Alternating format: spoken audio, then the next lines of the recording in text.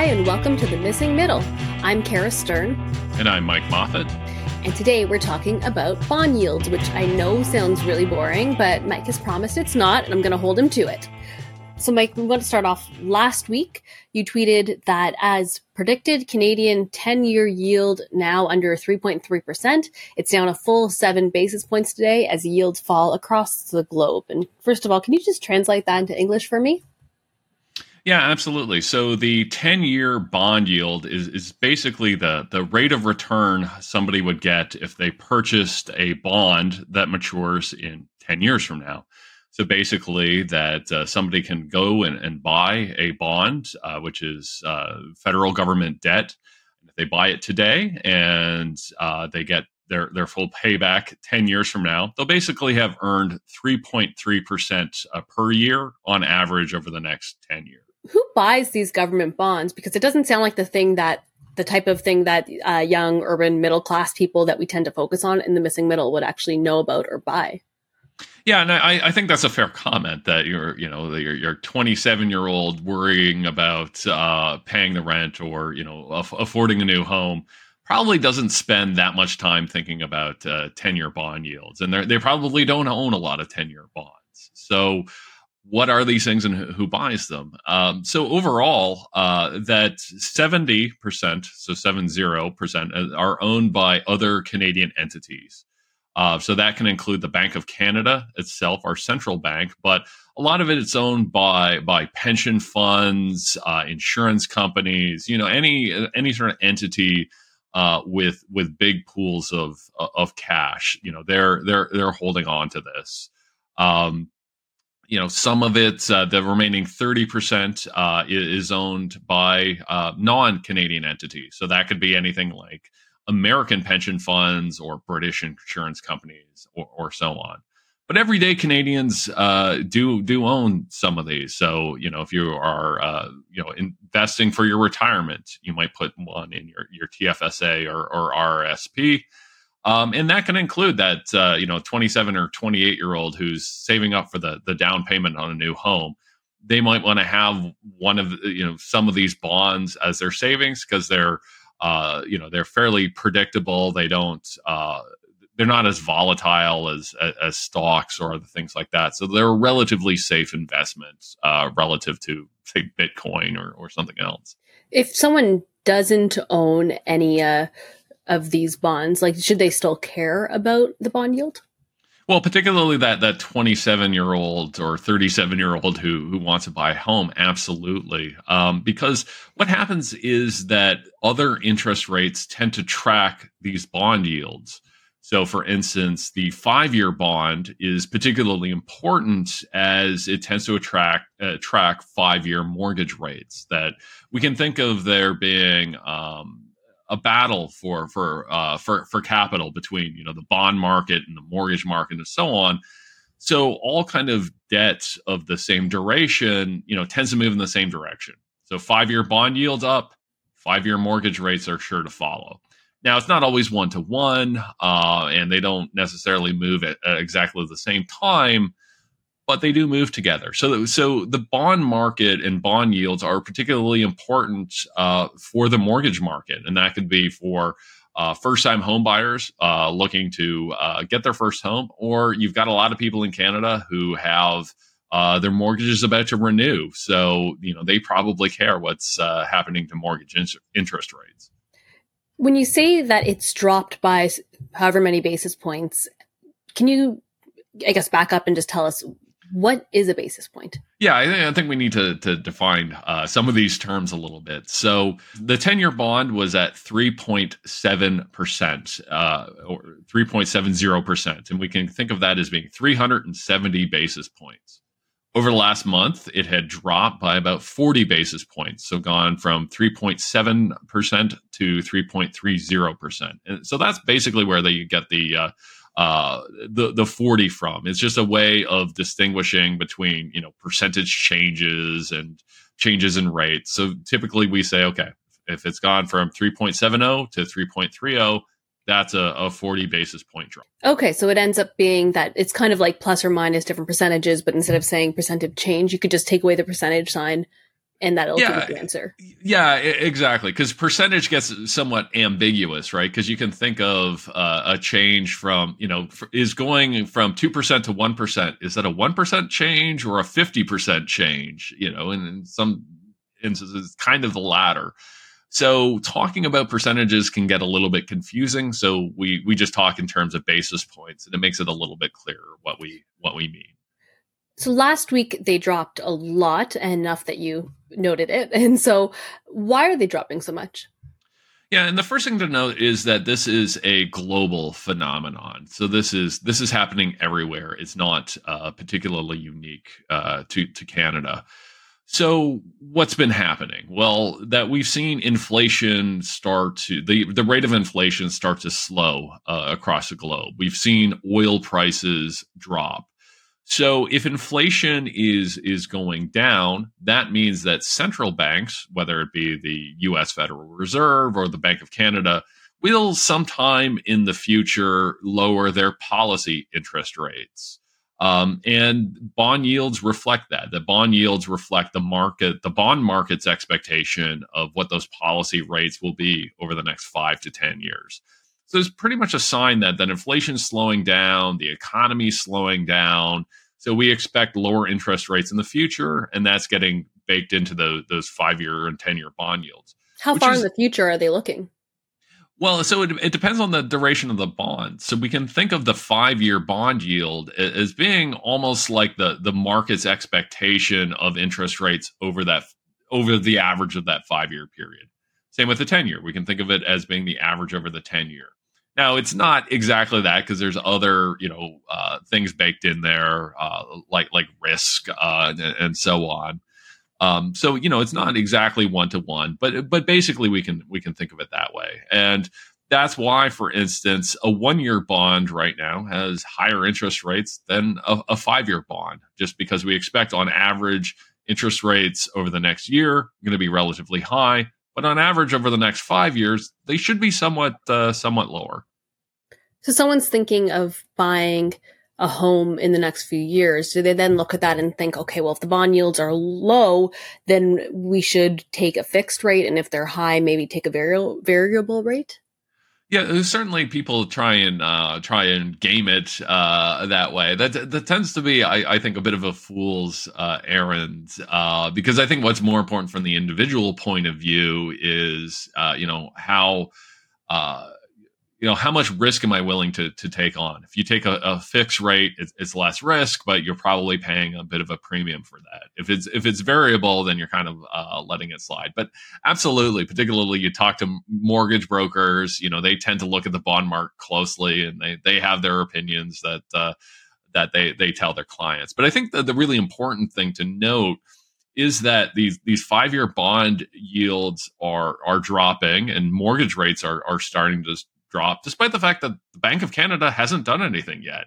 In fact, they just had their policy rate announcement. They hadn't changed. So this kind of shows you that we don't have to. It doesn't have to be the case that the Bank of Canada has to do something before we get relief on the mortgage market. That the mortgage market will take this longer term view and often change rates well in advance of a central bank doing anything. And when the central bank talks about a policy rate, they also talk about an overnight rate. What's the difference? So that's a really good question. So every central bank has a target, an interest rate that they target. So in the United States, that's called the federal funds rate. In Canada, we call that the overnight rate. And why it has that name is just basically the rate at which the annualized rate at which big banks lend to each other. So if TD is lending money to BMO or so on. So it's literally a 24-hour interest rate. And the central bank will basically target that make decisions to cause the actual overnight rate to be whatever they're targeting at. So right now in Canada, as we speak, the target for the overnight rate is 5%. So that is kind of a 24-hour interest rate. But the actual mortgage rates and car loan rates and even like 5-year bond rates, those are all set by the markets. Those are not set by the Bank of Canada or the Federal Reserve. But obviously, they're heavily influenced by the decisions that the Federal Reserve or the Bank of Canada makes to their overnight rate. So then a 5-year fixed would not necessarily move because the Bank of Canada raised their overnight rate, but it would move more when the bond yields move, right? Yeah, well, absolutely. Though you would have to ask why did the 5-year bond rate change? So a lot of times it's based on market expectations. So let's say the Bank of Canada, let's say in April, lowered the overnight rate. If everybody saw that coming, then that expectation would already be baked into the 5-year rate. That basically nothing would really change much in terms of the 5-year rate if everybody knew that this thing was happening. But if the Bank of Canada caught people by surprise and this was kind of new information, then you would absolutely see bond rates and mortgage rates change. And that's the really important thing about these rates, is that they are a function of all of the information that markets have. And it's one of the reasons why they move around so much, that if oil prices change in unexpected ways, or inflation data comes out that the market doesn't expect, you will see these bond yields move in one direction or another to incorporate that new information. I sometimes hear people say, the market's pricing in 3 more interest rate increases by the end of next year or something like that. Like, I've heard that people talk about how the market's, what the market is seeing for that. Are they talking about bond yields? Yeah, absolutely. So they're talking about a lot of things. Bond yields can absolutely reflect that, and it might be why, again, a 2-year bond might have a lower yield than a 1-year bond. So absolutely, that could be showing expectations of future changes. There's a lot of other markets. So there's like literal futures markets where you can basically invest or bet depending on how you want to frame it. But there are all kinds of ways that investors could either bet on certain outcomes, or what we call hedge against certain outcomes. That if I'm worried about interest rates going up in the future, I might be able to lock in, sign a contract with another party, a bank or whoever, to get that certainty. The same way that an individual homeowner who might be worried about interest rates going up in the future, might decide to choose a 5-year fixed mortgage in order to create that certainty. So when you noted that the bond yields had dropped, what that's saying is there could be a recession down the line, right? Well, that is certainly one interpretation, but it certainly is a sign that inflation's slowing down, the economy is slowing down, and so on. Which in part is kind of what we want, right? Is we absolutely want to try and get inflation down. So it's not necessarily that we want a recession, but it's certainly a sign that that the slower economic times are ahead, or at least the market believes slower economic times are ahead. But that doesn't necessarily mean that we're going to fall into a recession. Maybe, but there's a lot of other possible interpretations. Then at the end of last week, the bond yields shot up again. What's up with that? Yeah, so that's a perfect question, and it goes back to markets reacting to new information. So Friday morning, there was a U.S. jobs report that basically showed that the U.S. economy created more jobs than investors had believed or forecasted, and the unemployment rate came in lower. So it's suggesting that the economy is doing better than forecasted. And you go, okay, well, why does that matter? Well, it matters because if the economy is doing well, then the Federal Reserve is less likely to lower interest rates in the short to medium term because they don't want inflation coming back. So you see how this sort of expectations of what's happening on the labor market start to infect or affect the market's belief on how the Federal Reserve will act in the future, thus sort of affecting bond yields. So absolutely, we saw after the announcement, global bond yields go up about 6 to 8 basis points, which is significant. But again, I noted that they had gone down 40 basis points over the previous month. So the magnitudes matter here, but it is a very good case study of how markets incorporate new information and how that gets reflected into prices and bond yields. Are they normally this volatile? Well, they're always reacting to new information. So the volatility of bond yields tends to reflect the volatility of economic conditions. So over the last 3 or 4 years, I think we've seen kind of record volatility. We had bond yields close to zero. Now they've gone up quite a bit.